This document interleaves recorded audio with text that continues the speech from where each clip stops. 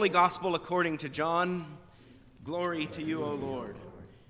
Jesus said, "Very truly I tell you, anyone who does not enter the sheepfold by the gate, but climbs in by another way is a thief and a bandit. The one who enters by the gate is the shepherd of the sheep. The gatekeeper opens the gate for him, and the sheep hear his voice. He calls his own sheep by name and leads them out. When he has brought out all his own, he goes ahead of them, and the sheep follow him, because they know his voice. They will not follow a stranger, but they will run from him, because they do not know the voice of strangers." Jesus used this figure of speech with them, but they did not understand what he was saying to them. So again, Jesus said to them, "Very truly I tell you, I am the gate for the sheep. All who came before me are thieves and bandits, but the sheep did not listen to them. I am the gate. Whoever enters by me will be saved, and will come in and go out and find pasture. The thief comes only to steal and kill and destroy. I came that they may have life and have it abundantly." The gospel of our Lord. Praise to you, O Christ. Grace to you and peace from God our Father and our Lord and Savior Jesus the Christ. Amen. You know, arguably one of the most endearing images of the Bible is that of the relationship between the shepherd and the sheep. Certainly this is a relationship which would have deep meaning for those in Jesus' day, largely an agrarian society. References to sheep and shepherd would have struck a poignant chord for those who heard Jesus' teaching.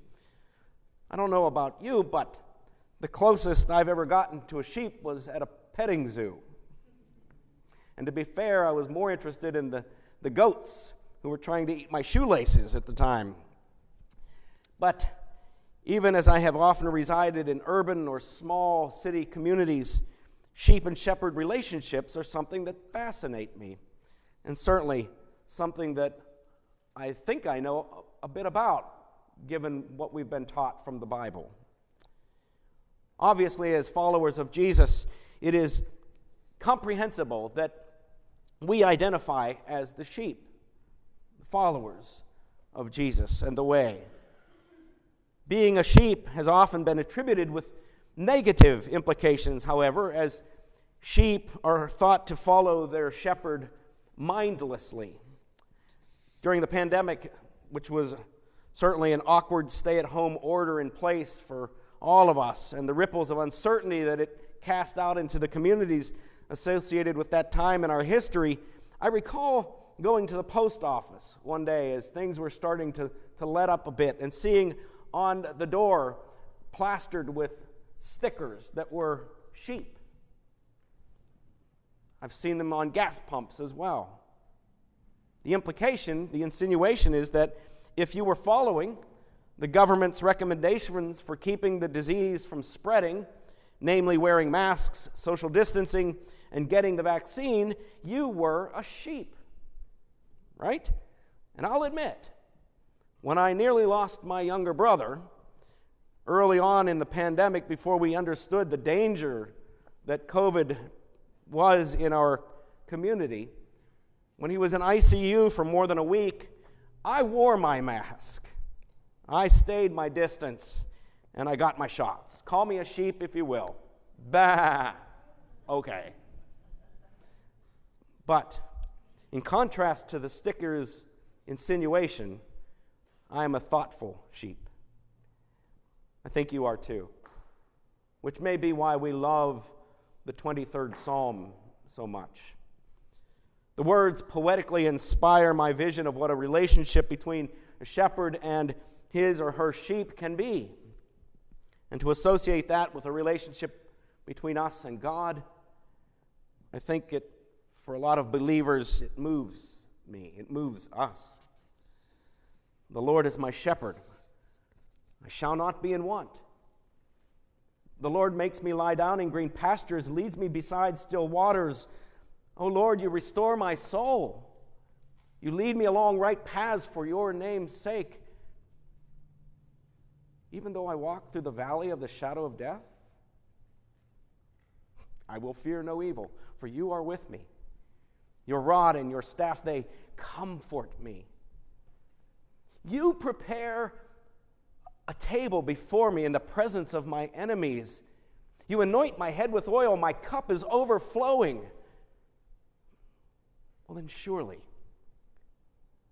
goodness and mercy shall follow me all the days of my life, and I will dwell in the house of the Lord forever. What more do we need, my friends? Us sheep who follow a beloved God. In my talk with folks who attended the Mini Ultra yesterday here at Elcor, a Mini Ultra, by the way, is a sort of reunion for those who have attended a Via de Cristo weekend. And if you want to know more about a Via de Cristo weekend, who's done a Via de Cristo weekend? Raise your hand. Just ask any of these people with their hands up. RJ, you're the coolest. We'll get you there one of these days, I promise. But as I talked in yesterday's context, I noodled around with the idea that fear is something that Christ Jesus is counting on us to no longer allow control, right? Control of our thoughts, control of our actions, control of our personalities and our influence, not only in this world, but on one another. In fact, perfect love, it says in 1 John, casts out all fear. You've heard that, right? That's what Christ Jesus is counting on us to do, to accomplish with our lives, to live our lives in such a way that fear does not have a grip on us, but rather trusting in God is what is our guide, the guide that leads us along right pathways for God's name's sake. And certainly that is our constant aim. I like the way a friend of mine who belongs to the Benedictine community of the Anglican tradition wrote about it in a blog that he posted on Facebook this week. He wrote, "The apostles in the Acts of the Apostles are really struggling with what it means to be a follower of Jesus, now that Jesus is no longer in human form to follow. They are filled with fear. They had become accustomed to quite a luxury. They could go ask Jesus what to do. You've heard that phrase, what would Jesus do? They could ask Jesus in person. They had become accustomed to quite a luxury. The answers they got may have been cryptic and vague at best, but we don't even have that luxury.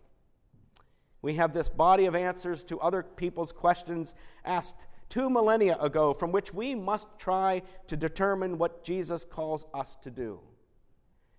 He goes on to write, "But we're not as bad off as we might think. Jesus says that when he goes, God will send another in his place, the Holy Spirit of God. This is the event we remember as, do you know? Pentecost, which is going to happen in just a few weeks, right?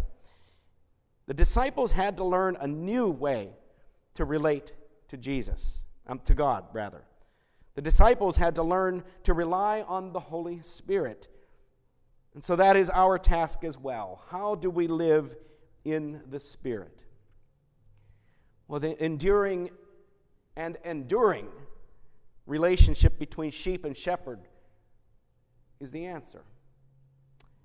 Our shepherd is God the Father, God the Son, God the Holy Spirit, who earnestly promises to accompany us through life at every turn. Thanks be to God.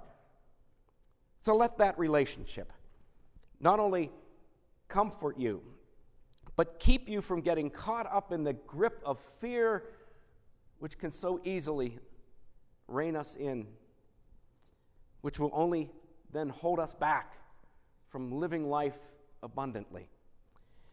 Let the Good Shepherd lead you along right pathways always, and one day, you and I together will dwell in the house of the Lord forever.